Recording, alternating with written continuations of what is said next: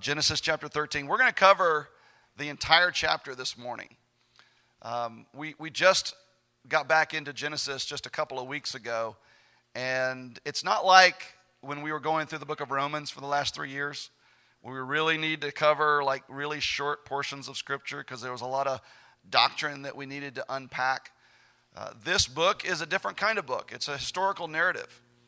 It's a story about what happened in history. And so these are really self-contained stories. And so it really doesn't make sense to divide these up in any great detail. And so chapter 13 really exists as its own story, the story of Abraham and Lot. There's going to be 3 episodes of this story of Abraham and Lot, but chapter 13 is the first episode where we see Abraham and his nephew Lot and what happens between them. So we're going to cover the entire chapter this morning.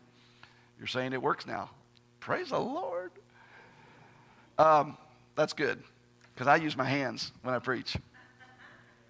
So we're going to cover the entire chapter. If you're taking notes, there are 5 sections to chapter 13. We're going to see, first of all, the setting in verses 1 through 4. What's the setting of the story? Then that's going to lead over into the conflict in this story between Abraham and Lot, between their various herdsmen. And that conflict is going to bleed into the solution that Abraham brings, how the conflict is going to be resolved. And then as a result of Abraham's solution, we're going to see Lot's choice in that matter. And then as a result of Lot's choice, we see God's revelation of his promises and Abraham's worship as well. So we're going to start with the setting in verses 1 through 4. We remember where we left off at the end of chapter 12 last week. Abraham and his wife got booted out of Egypt. They did lie to Pharaoh, tried to deceive the Egyptians into thinking that his wife Sarah was really his sister. He got called on that his plan backfired on him. He got caught, and Pharaoh kicked him out of Egypt. So now they're leaving Egypt, and they're making their way back into Canaan. So we're going a little bit different this morning, because we're covering the whole chapter, because we don't have 3 hours to cover this particular sermon. We're not going to read the whole thing. We're just going to walk through this verse by verse. So verse 1 sets the setting for us. So Abraham went up from Egypt, he and his wife, and all that he had, and Lot with him into the Negeb. Now, this is the first mention of Lot since God told Abraham to leave Ur of the Chaldeans and go to a land that I will tell you. We saw Lot there, his nephew, but we haven't heard of him since then. And Lot is not mentioned in Abraham and Sarah's journey down to Egypt, but we know that he was there with them. He just wasn't pertinent to the story. But we know that he was there with them in that journey through Egypt, because now as they make their way out of Egypt and back into Canaan, he is with them again. Now, a reminder of who Lot is, because he's central to chapter 13 and what God is telling us here. Lot is, again, the nephew of Abraham. He is the son of Abraham's brother Haran. And his father, Haran, he stayed back in Ur of the Chaldeans when Abraham was called out. He stayed back. Haran stayed back, his brother. And he eventually died in Ur of the Chaldeans. But his son, Lot, for some reason, because of the excitement of the journey that Abraham was going on to a land that God was going to show him, he left Ur of the Chaldeans and he went along with Abraham and his aunt Sarah. And they've been living together and traveling together and watching their herds together ever since. And as you can imagine, probably growing in the closeness of their relationship.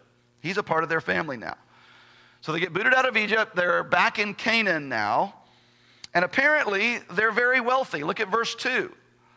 Verse 2 says, "Now Abraham was very rich in livestock, in silver, and in gold." Now, some of this wealth came from his family home in Ur of the Chaldeans. He left Ur with some of this wealth, and he's been traveling this nomadic lifestyle ever since, carrying this wealth with him. It says that he was very rich. The word in Hebrew means that it was heavy. This richness was very heavy on him. So some of it came from his family home in southern Mesopotamia, but some of it also came from Egypt, as we saw last week. Because Pharaoh dealt nicely, he says, dealt well with Abraham because of his wife Sarah, and gave him all kinds of livestock and all kinds of servants. And as we saw last week, that was completely a demonstration of God's grace and mercy to Abraham, because there was nothing that Abraham did to deserve that. In fact, we see Abraham in the second half of chapter 12 just failing in his faith and trust of God. And so that was a demonstration of God's grace, that he left Egypt more wealthy than when he escaped into Egypt and went down to Egypt. So he's very wealthy. And by the way, Lot is wealthy as well, as we'll see in just a moment. And as they travel out of Egypt, they make their way back into Canaan. Where do they go? They go back to Bethel. Look at verses 3 and 4. He says that he journeyed on from the Negeb, that's southern Canaan, as far as Bethel, to the place where his tent had been at the beginning, between Bethel and Ai, to the place where he had made an altar at the first. And there, Abram called upon the name of the Lord. So this is the altar that Abraham built all the way back in chapter 12. When he first came into Canaan, he arrived into Canaan from the north. He came in through Shechem. And at Shechem, he built an altar to the Lord there. And then he packed up his tent and continued his nomadic lifestyle. And he moved down to Bethel, just east of Bethel, between Bethel and Ai, and he built another altar to the Lord there. And we're told that he called upon the name of the Lord there.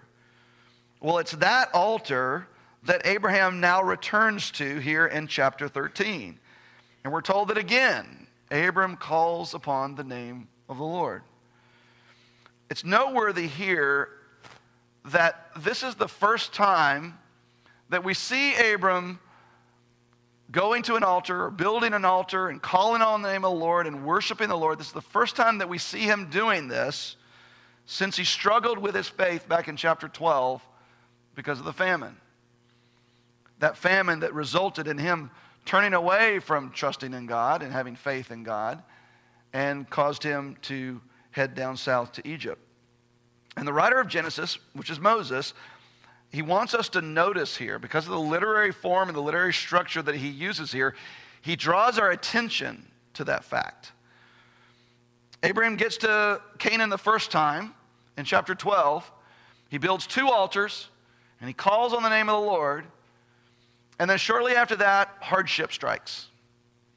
There's a famine in the land. Now his trust in the Lord is put to the test. And instead of trusting God and his plans, Abraham trusts in himself and his own plans, and he heads south to Egypt to escape the famine. And during the whole time, during their sojourning in Egypt down there, we hear absolutely nothing about him building any altars, and we hear absolutely nothing about him calling on the name of the Lord.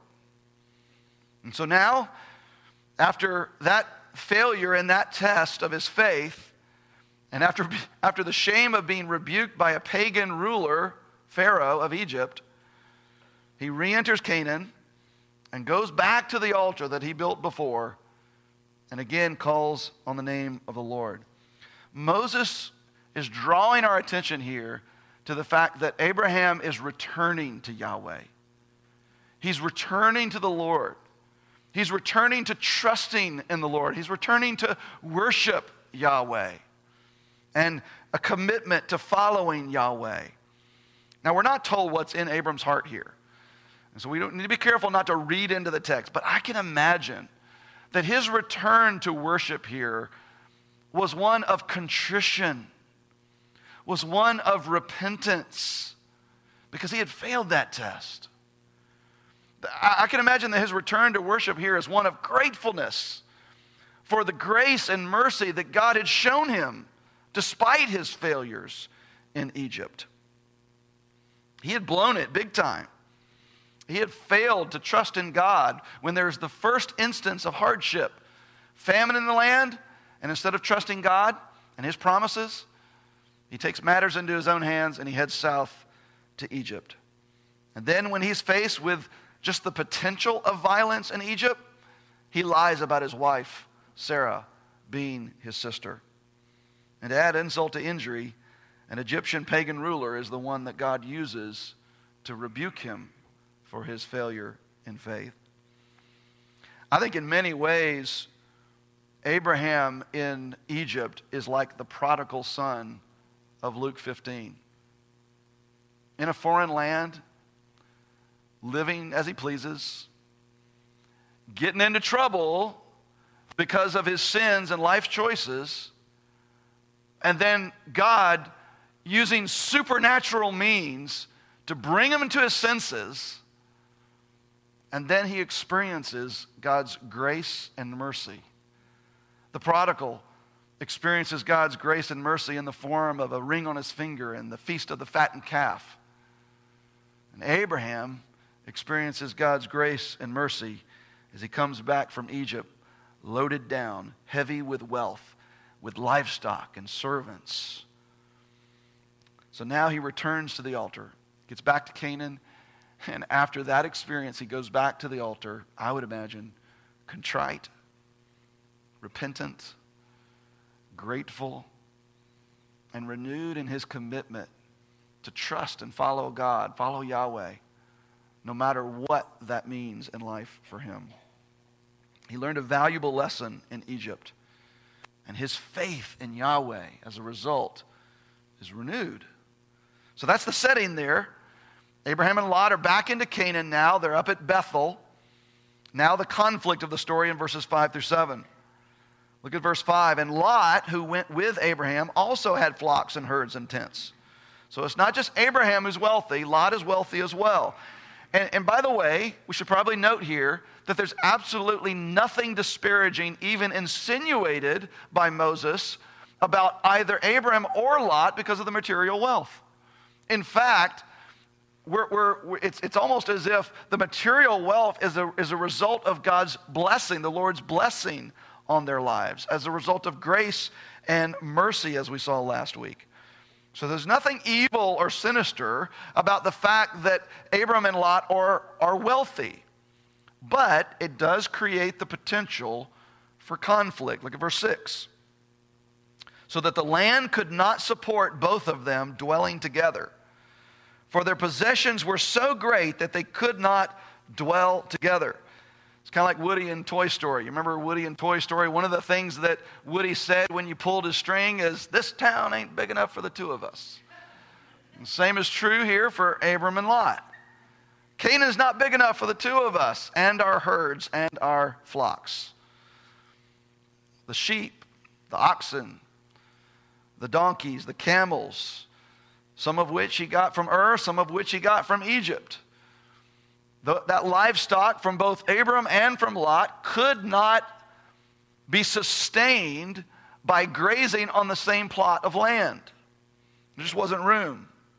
And it was bound to cause conflict. And it did. Verse 7. Moses says, and there was strife between the herdsmen of Abram's livestock and the herdsmen of Lot's livestock. At that time, the Canaanites and the Perizzites were dwelling in the land. So the herdsmen of both Abram's flock and herds and Lot's flocks and herds, those herdsmen were in conflict with one another because there simply just wasn't enough grass. And so who was going to get the choice land and the choice grass for their herds to feed? So there was strife, there was conflict between them. And to make matters worse, apparently there's already people in the land anyway. We're told the Canaanites and the Perizzites were there, apparently with their flocks and herds as well, grazing on the same land. And so Abram notices this, and he sees the potential for conflict. And so he knows that a solution must be given. And so look at Abram's solution in verses 8 and 9. In verse 8, Moses writes, then Abram said to Lot, let there be no strife between you and me, between you, Lot, and me, Abraham. Let there be no strife between us, which means either that there already was strife, and he doesn't want there to be, or he wants to prevent any strife from happening. But there's already strife between the herdsmen, and Abram doesn't want there to be strife there at all. And so he says, let there be no strife between you and me, and between your herdsmen and my herdsmen, for we are kinsmen. Which means, Lot, we're blood. We're family. And there shouldn't be strife. There shouldn't be conflict between us. So verse 9, here's a solution. Is not the whole land before you? Now pause right there for a second. That's an interesting question. It's a rhetorical question. The assumed answer is, well, yes, of course the whole land is before us. What does Abram mean by that statement? Isn't the whole land before us? Don't we have all this stuff? I find in that statement of Abraham a statement of his renewed faith and trusting in Yahweh. The solution that Abraham brings here in verses 8 and 9 result in a three-part test of Abraham's faith. So we've got another test of Abraham's faith. We have the test of faith in chapter 12, which came in the form of the famine in Canaan, and then came in the form of the potential violence at the hands of the Egyptians, and he failed that test. But now we've got another test of faith for Abraham here. And the first part of this three-part test is, would Abraham trust God in what God was promising about this land? That God had made a promise that I'm going to give this land to you. Would Abraham trust God in this? Well, the question is, was the whole land his yet? Was it Abraham's possession yet? What was it? Did it belong to him to divide up however he chose? It wasn't yet. It was a promise from the Lord, but this land had not yet been given to him. That was the fulfillment of that promise was yet to come. In fact, just 2 verses earlier, we noted that the Canaanites and the Perizzites are sharing this land, sharing this land with them. And they haven't been driven out yet. And so the fulfillment of that promise has not yet occurred. The whole land was not yet his. And yet, Abraham speaks as if it is. God had promised it. It had not yet happened.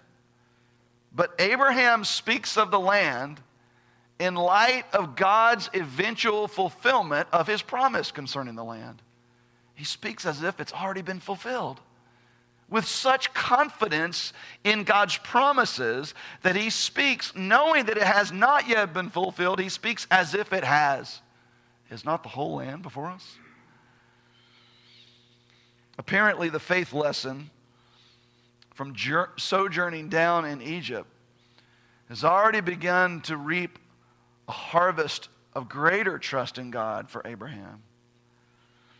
Abraham's faith had been tested down there, and he had failed the test. And yet God used even his failure in that test of his faith to now bolster his faith in God. There's a lesson here for us. If you have faltered in your faith, Christian, if God has placed a test of faith in your life and you've blown it, God can use even your failure to bolster your faith in him. Why? Because your faith, your faith to stand on God's promises today and your faith to stand on God's promises in the future, your faith to stand is not based on your ability to stand upright in the midst of the storm. Instead, your faith is in the God who put the storm there to begin with. And that's what Abraham is experiencing here. He's walked through that storm. His faith has failed, and yet God has now restored him to faith in him. And so for us, when we find ourselves in that place, we need to do like Abraham did. We need to return to the altar. We need to call on the name of the Lord like Abraham did. 1 John 1 verse 9 says, if we confess our sins, that's what failure in our faith is. It's sin. A lack of faith is sin. He says if we confess our sins, he is faithful and just to forgive us our sins and cleanse us from all unrighteousness. So when you find yourself blowing it, when God puts a test of faith in your life and we fail, we confess our sins. We confess our failure to God in the midst of the storm.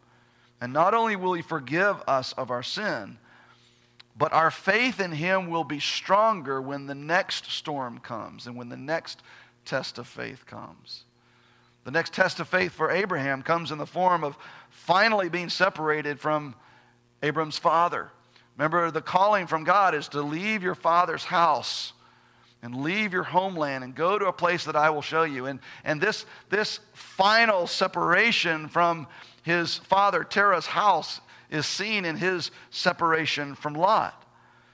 And then the third test of his faith here is whether Abraham will trust God in how the land is divided. This land that is before him, that's been promised to him, and how this land is divided between he and Lot.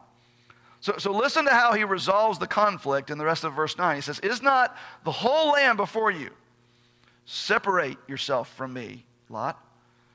If you take the left hand, then I will go to the right. Or if you take the right, then I will go to the left." The solution of Abram here doesn't mean that he's not going to see Lot anymore. This isn't banishment. This is just a solution when two giant herds are grazing on the same plot of grass. This is Abram separating the herds, separating the herdsmen, and even separating the family so that there would be peace, and so that Abram and Lot would not have strife between them. We should note here that Abraham's means, his solution to this source of conflict here, demonstrates both wisdom and it demonstrates great humility on his part, as well as great trust in God, in allowing Lot to be the one to choose instead of himself. As the elder of the two, Abraham had all the right in the world to be the one who made the choice of which land to take. But in humility, he doesn't assert his own rights. Instead, he allows Lot to choose.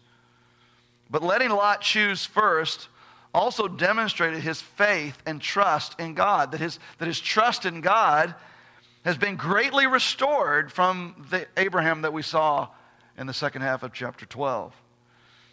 In our family, when our boys were younger, whenever there was a squabble over one item that remained on the table, like one brownie that was left over, and two kids wanted that, the way that we would solve that is we let one of them cut the brownie and we let the other one choose which half of the brownie they were going to take.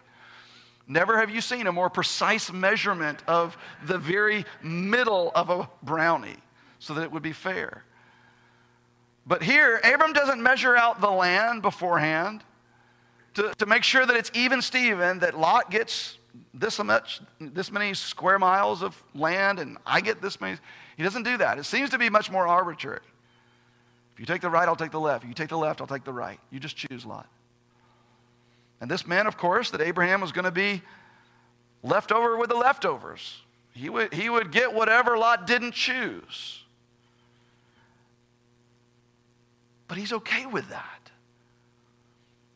Because now he's trusting Yahweh again. He's not taking matters into his own hands like he was in chapter 12. Now he's trusting Yahweh. Yahweh, you've ordered my steps all along the way. You ordered my steps back in Ur. You ordered my steps as we traveled through southern Mesopotamia. You ordered my steps as we came in through Shechem. You ordered my steps as we went through the Negev. And Lord, now I can see that you were even ordering my steps down in Egypt.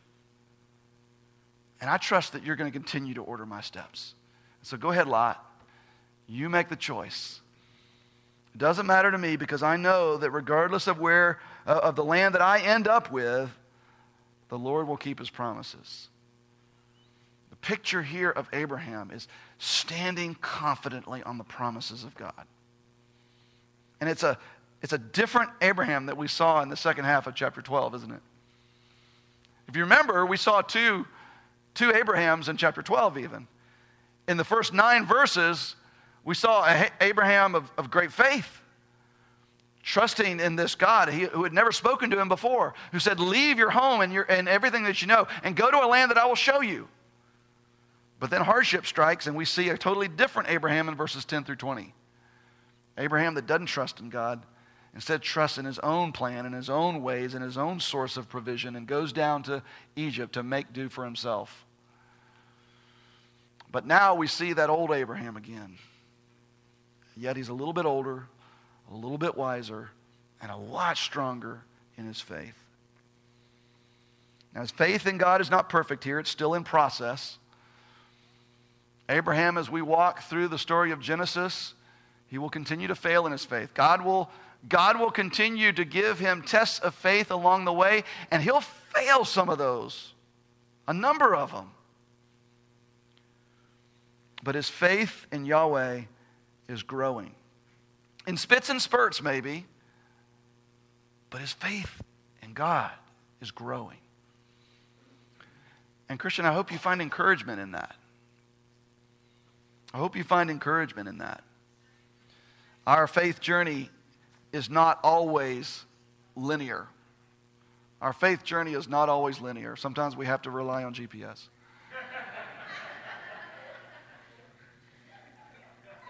Amen. Sorry, I just had to. But isn't that true? Sometimes our faith journey is in spits and spurts. It's not always up and to the right. Sometimes we falter in our faith. Sometimes we fail those tests of faith that God puts into our lives.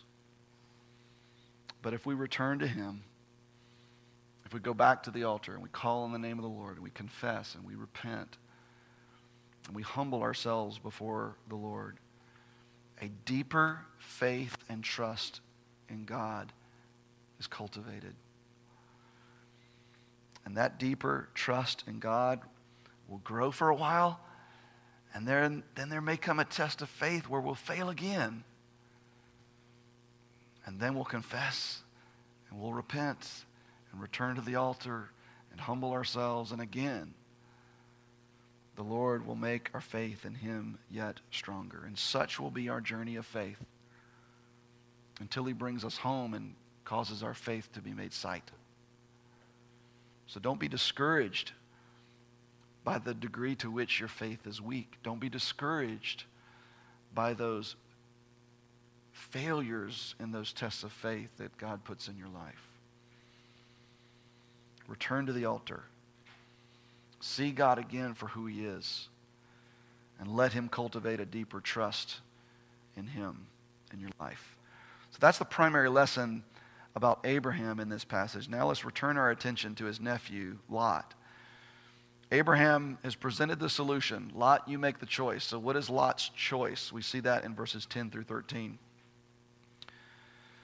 Moses writes in verse 10, "And Lot lifted up his eyes and saw that the Jordan Valley was well watered everywhere, like the garden of the Lord, like the land of Egypt in the direction of Zoar. This was before the Lord destroyed Sodom and Gomorrah. So Lot chose for himself all the Jordan Valley, and Lot journeyed east. Thus they separated from each other. Abram settled in the land of Canaan, while Lot settled among the cities of the valley and moved his tent as far as Sodom." When Moses writes here that Lot lifted up his eyes and saw that the Jordan Valley was well watered, he's using very graphic, figurative words here that are an attempt by Moses to allude back to at least a couple of other instances, appealed to their desires, and they took it.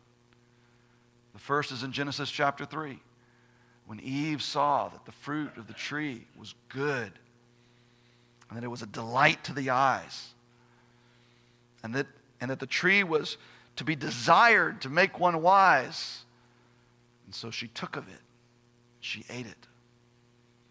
Another time is back in Genesis chapter 6, when Moses writes about the sons of God, that they saw that the daughters of men, whoever the sons of God were, go back and listen to that sermon, the giants who were in the land or whoever that was. But the sons of God saw that the daughters of men were attractive, and they took as their wives any they chose. In both of those situations, Moses writes that someone saw something that appealed to their sight and appealed to their desires, and so they took it. And he's doing the same here with Lot. Lot lifted up his eyes, and he sees the Jordan Valley and its well-watered soil, and it appealed to his desires, and so that's what he took. Took it. Now, some might say, well, what's wrong with that? What's wrong with a farmer choosing well-watered soil? I mean, doesn't that just make sense? Well-watered soil means there's good access to water, and after all, we're farmers, we're raising herds. Isn't that a good thing? Doesn't that just make sense? And when we begin to reason like that, then we're reasoning like Abraham did back in chapter 12, verse 10, when that famine came into the land, and instead of trusting God and God's promises, and instead of waiting on God to see how God was going to provide for him supernaturally, he took matters into his own hands. And he did what was logical from a human perspective, and he went south to Egypt instead of trusting in God. And so we find ourselves reasoning like Abraham there. Instead of trusting God and staying in the promised land, he chose to take matters into his own hands. But here, Lot's doing the same thing. Instead of Lot trusting God with whatever was given to him, and instead of insisting that Abraham, his elder, his uncle, do what he should have done, which is to choose first and allow him to do it, Lot makes his decision. And he bases his decision not on trusting God, but on what's going to appeal to his desires. What's going to help his flock better? What's going to make him wealthier? He appeals to his sight and what he sees and what he wants, rather than in trusting God. What Moses is doing here, he's doing everything that he can in the way that he writes this story to draw a distinction between Abraham and Lot. Just as he will later draw a distinction between Isaac and Ishmael. And still later, as he draws a distinction between Jacob and Esau, here the distinction is between Abraham and Lot. And it's a distinction between the generally righteous and the generally unrighteous. It's a distinction between the lineage of the seed of promise and the rival of that seed. Abraham is being portrayed here as an example of God's chosen, while Lot is being portrayed here as an example of the foolishness and depravity of man. Now, we don't see all of that within the confines of this story, but Moses is alluding to it. He writes here that Lot saw that the Jordan Valley was well watered everywhere, like the garden of the Lord, like the land of Egypt in the direction of Zoar. This was before the Lord destroyed Sodom and Gomorrah. So Moses here is alluding to two locations that were a source of great provision and blessing, but also were a source of temptation. Garden of the Lord harkens us back to the Garden of Eden. It was lush and green and fertile. There was all kinds of food there. There was also, though, temptation. There was a serpent. There was a tree of knowledge of good and evil. Same with the land of Egypt. Lot was with him when he went to Egypt. He saw the Nile Delta. He saw that fertile land that was rich with nutrients. But there was also temptation in Egypt as well. And yet Lot is ambivalent towards the temptation. And Moses puts an exclamation point here onto this allusion by including that parenthetical phrase at the end, this was before the Lord destroyed Sodom and Gomorrah. Moses is reminding the reader here of the utter depravity of Sodom and Gomorrah and the destruction of those cities at the hands of the Lord that will come later. He even tells us in the very next verse, verse 13, now the men of Sodom were wicked, great sinners against the Lord. And where does Lot pitch his tent? We're told in verse 12 that he settled among the cities of the valley, and he moved his tent as far as Sodom. So Abram stays in Canaan. He stays in the land of promise, the land that God had promised to give to he and his descendants. But we're told clearly here that Lot leaves Canaan. He abandons Canaan. He abandons the promised land, the promise of God. And he settles among the cities of the valley and he moves his tent as far as Sodom. He's not living in Sodom yet. He's just pitched his tent outside of it. But before we even get halfway through the next chapter, chapter 14, he's living in the city. And then in chapter 19, when we have the infamous destruction of Sodom and Gomorrah, not only is he living in the city, but where do we find him? He's at the gate of the city, a place that is reserved for the leaders and the VIPs of the city. That's where Lot is. And so we see his progression into depravity. He starts on the outskirts of Sodom, flirting with temptation, but not diving headlong in. Before long, he's living in the midst of it. And then he's the VIP of the city. A city that eventually became synonymous with depravity and rebellion against God. And by the way, he wasn't doing this to reach them with the gospel. This is not pioneer missions on Lot's part. He's just doing what he wanted.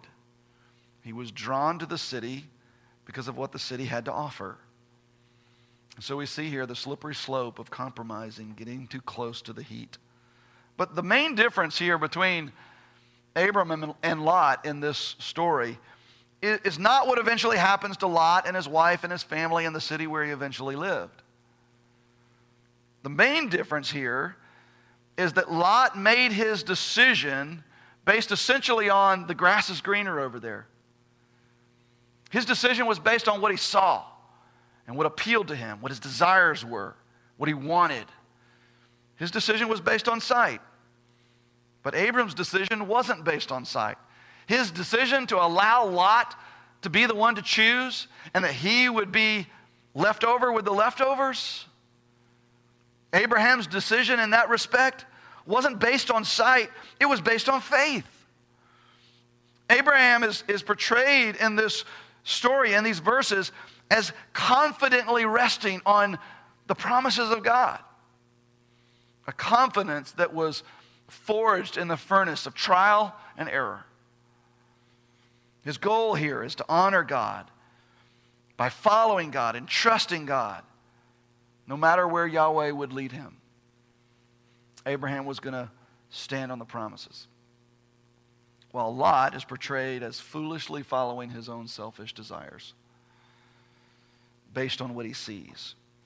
So we know how the story ends for Lot as a result of his choice, but what about Abraham? How does this work out for him? Look at verses 14 and following as we see God's revelation and really his reiteration of his promises and Abraham's worship of God as a result. So if we were to stop the story right here, right before verse 14, it would almost seem as though Lot got the better end of the deal. The land that he got was more fertile, more well-watered, greater potential for growing crops. But then the Lord speaks to Abram here in verse 14. By the way, the first time that the Lord speaks to Abraham since he told Abraham to leave Ur of the Chaldeans. Now he speaks to Abraham again. The Lord said to Abram, after Lot had separated from him, "Lift up your eyes and look." We've seen that phrase already, haven't we? Just as Lot lifted up his eyes and looked at the valley of the Jordan and saw that it was well watered, it appealed to his desires and his fleshly desires. Here, God tells Abraham, lift up your eyes, Abraham, and look. Look from the place where you are. Look northward, southward, eastward, and westward. For all the land that you see, I will give to you and to your offspring forever. God reminds Abraham that this land is not the leftover land. This land is the choice land. It is here, Abraham, that I will bless you and make your name great and fulfill the promises that I gave to you. And then God also reiterates his promise of offspring to Abraham in verses 16 and 17. He says, I will make your offspring as the dust of the earth, so that if one can count the dust of the earth, your offspring also can be counted. Arise, walk through the length and breadth of the land, for I will give it to you. God reminds Abraham that his promise of land and his promise of offspring are still intact. His promise to make of him a great nation, and through him to be a blessing of all peoples, that promise is still intact. And then he invites Abraham to walk the land. Abraham, I want you to see what I'm going to give you. Walk from the north to the south, the east to the west. Walk throughout this land. I want you to see it. Everything that you see as you walk, Abraham, I will give to you and to your offspring forever. God is reminding Abraham here through direct revelation of his promise of land and offspring. Why? So that Abram will continue to grow in his trust of Yahweh. He still hasn't given it to him. But he wants Abraham to continue to grow in his trust in God. Nothing had changed for him, except both he and Sarah are just a little bit older. Sarah's still barren. There's still absolutely no logical human reason why they would have any confidence that they can have children. And yet, what does Abraham do when God reiterates this covenant of grace? Look at verse 18. So Abraham moved his tent and came and settled by the oaks of Mamre, which are at Hebron. And there he built an altar to the Lord. Abram picks up his tent, and as the Lord had invited him to do, he walks the land. And he begins to travel down towards the Negev. And he stops in Hebron, and he builds an altar. And he worships God. Tents and altars are a familiar motif of Abraham in the book of Genesis. Tents and altars. We see the patriarch over and over again building temporary dwellings for himself as he lives in tents. But we also see him continuing to build permanent altars to Yahweh. Abram's worship of Yahweh in chapter 13 forms a bookend for this whole chapter. At the beginning of this chapter, he re-enters into Canaan, and he returns to the altar at Bethel, and he calls on the name of the Lord, worshiping God. And now at the end of the chapter, he builds another altar to the Lord here in Hebron and worships here as well. His worship at the beginning of the chapter, I believe, is marked by contrition and repentance, gratefulness for God's mercy and grace in the midst of his failures.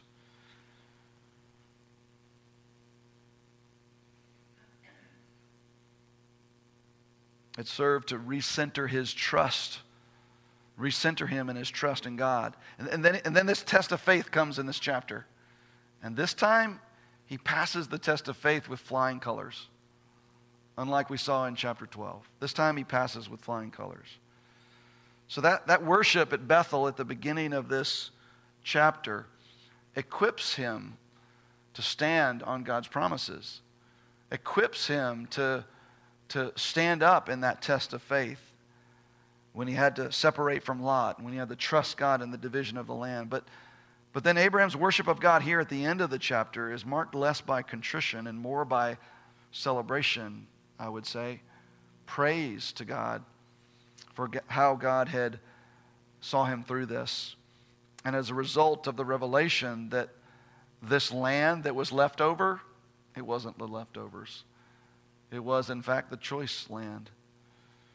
And then God reiterates his promises to Abraham as if to say, Abraham, just as I came through for you here, and I made sure that when you trusted me by letting Lot choose, I came through for you, and I made sure that you would get the land that I promised to you. Just as I came through for you there, I will come through for you in these promises as well, Abraham.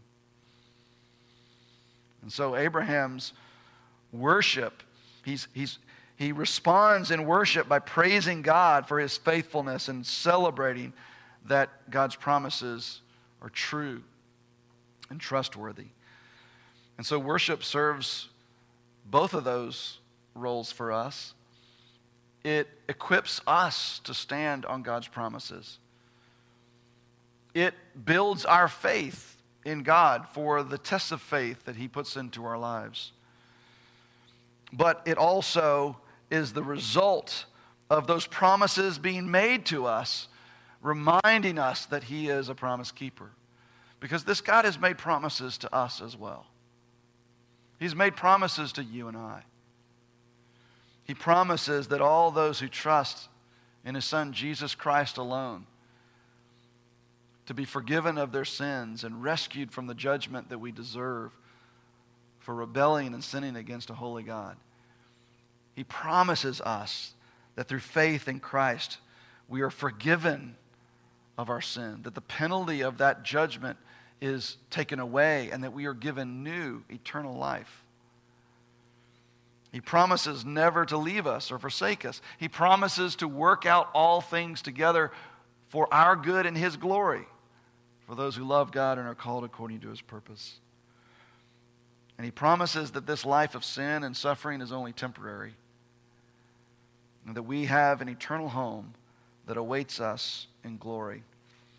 And so, church, let us worship Him in song, with our lives.